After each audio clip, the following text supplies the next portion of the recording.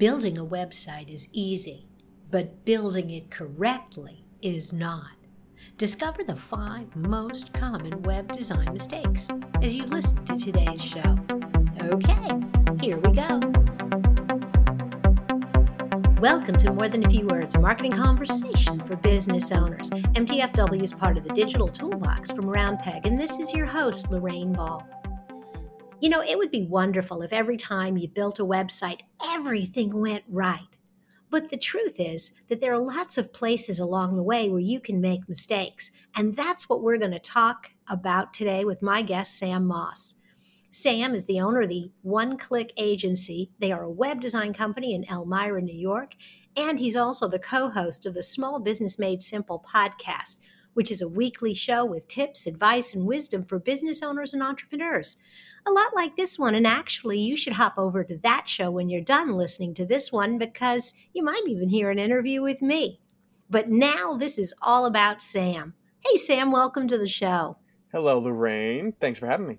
Oh, it is my pleasure. You know, it's funny because we do a lot of the same things, so I always love to pick the brain of other people who are in the same space looking for different advice and ideas. And I love this topic of 5 mistakes people make when they're building a website. Absolutely. So let's jump into it. What's the single biggest mistake that people make when they build their website? Yeah, so the single biggest mistake would really just be not including bold call to action buttons that match each other. Too many times websites just pull you in a ton of different directions, and it's this flashy website that looks great. Maybe it has some really cool pictures, you spend a ton of money on it, and it's missing a call to action. So what I mean by a call to action would be call now, get a quote, schedule an appointment. Those are all really bold call to actions that you're telling your customer, hey, we're confident in what we do. Come and do it with us. And a lot of websites, they just totally miss that. They're hidden. You have to search through the website to find anything like that. So that's the biggest mistake that we found is a lot of businesses, they don't even put that on their website, which is just too bad. And I'm sure that you've run into the same thing. Absolutely. It's kind of like inviting somebody to come to your house for dinner and you've got this beautifully laid out table and great music and wonderful lighting, and then you put an empty plate in front of them. Exactly. It's along the lines of just like, are you going to ask them out on a date, or you just kind of hint like, hey, I like coffee.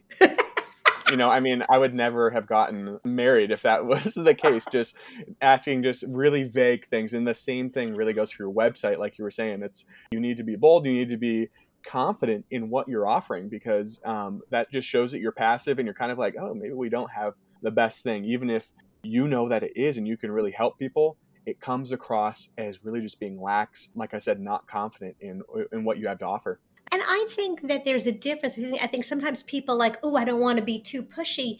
But I think there is a way to confidently say, here's what you came looking for this. Here's what you do next. Exactly. Here's how you get started. That's exactly right. All right. So we're going to fix that. We're going to put a nice, clean, clear call to action on every page, not annoyingly in your face, but a good one. What's the next thing I got to clean up on my website? The next thing is the header of your website. So for those of you who aren't familiar with that, basically when you land on a website, before you scroll, that's called above the fold, like the header of the website. So you want that to be extremely clear. And a lot of business owners, they put way too many words in the header of their website, and they think they have to put everything there. If you can do 3 things, and I'll list those off in a second, you're going to be golden. So when someone lands on your website, you want them to be able to answer these 3 questions. What is it that you do? So what does your business offer? How will it make their life better as a customer? And then what do they need to do to buy? That's all the header needs to do. It just needs to spark that curiosity so they scroll. That's the whole goal. And the header is really designed to reassure the visitor that they've come to the right place, that as they scroll down, there's going to be more info. But the one thing I noticed you didn't say is that you don't necessarily have to put your entire about and company history in that header. You'd be surprised how many business owners, no offense if that's you, let's get it changed, decide that they need to do that. The thing is, your website is not about you. This is something that we preach. It's about your customer. You want to make sure that they're the focus and that they get what they need, and it's not all about you being this wonderful company, even if you are.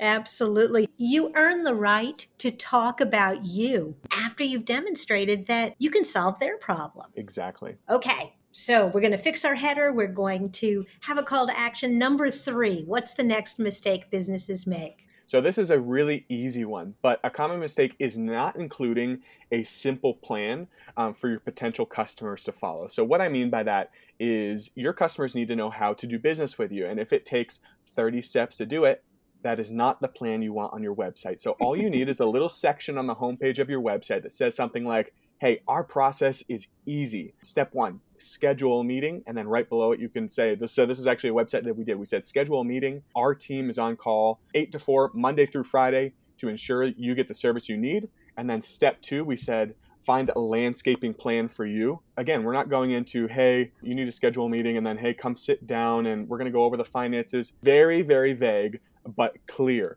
So the second one was find a landscaping plan for you. And then below that, we just kind of talked, hey, here are some options. And then the very end was rest assured, sit back while our company does the upkeep on your property so you never have to again. And then there's a bold call to action right below it that says schedule a meeting. That's all you have to do. I love that. I love that because it's in its simplicity, it's very reassuring. It makes people feel comfortable that this is going to be easy. And yet at the same time, you've kind of given them a feel for what the process is going to be like. And not only did you use that to describe the process, but tucked in there, you also snuck in hours and how you guys work. And it did it in a very conversational way. That's a really great way to describe the process. I love that. Something to add there, guys, for those of you who are listening, don't make the process more than 3, not even really 4 steps. See if you can get it down to 3 or 4 steps so you don't overwhelm them. Okay, so what's next? You've talked about the process. Now where do they go?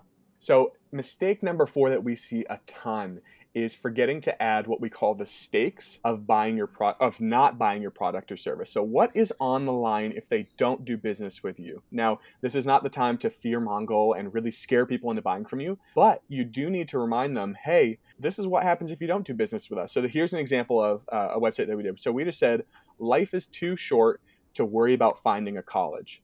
Feeling overwhelmed and discouraged about choosing a school is wrong.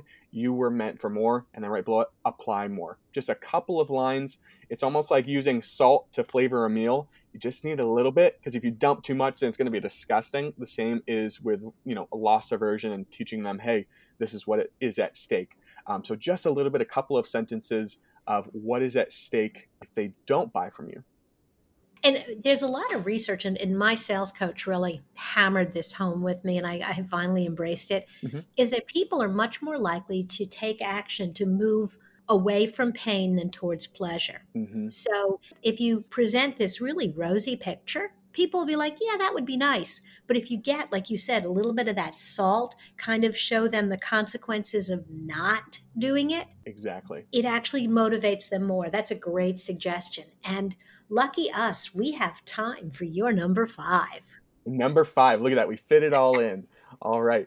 The final common mistake that we see all the time, and this is probably one of the worst ones, is not visually portraying the success that your customer will experience if and when they do business with you. And what I mean by that are the images you're using on your website. So if you are, for example, a life coach or a financial advisor, your images should be of smiling people looking over some budgets with you and enjoying their time, not a mountain with a train track. It just doesn't reinforce what you're doing. This is prime real estate for your pictures to reinforce the wording that is on your page. So the photos on your website need to have smiling customers interacting with your product or services. Absolutely.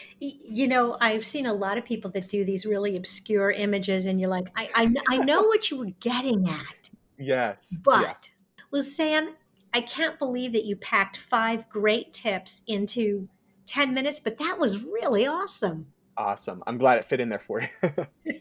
And I'm going to have a link both to the One Click Agency so people can learn more about you, but also specifically to that download. 5 website mistakes. So oneclickagency.com/5 website mistakes. You can spell it out, use numbers, doesn't matter. It all goes to the same place. And you can get basically what we talked about today. And I think that's a great reference tool for anybody is thinking about auditing their website and refreshing it. It provides a terrific direction.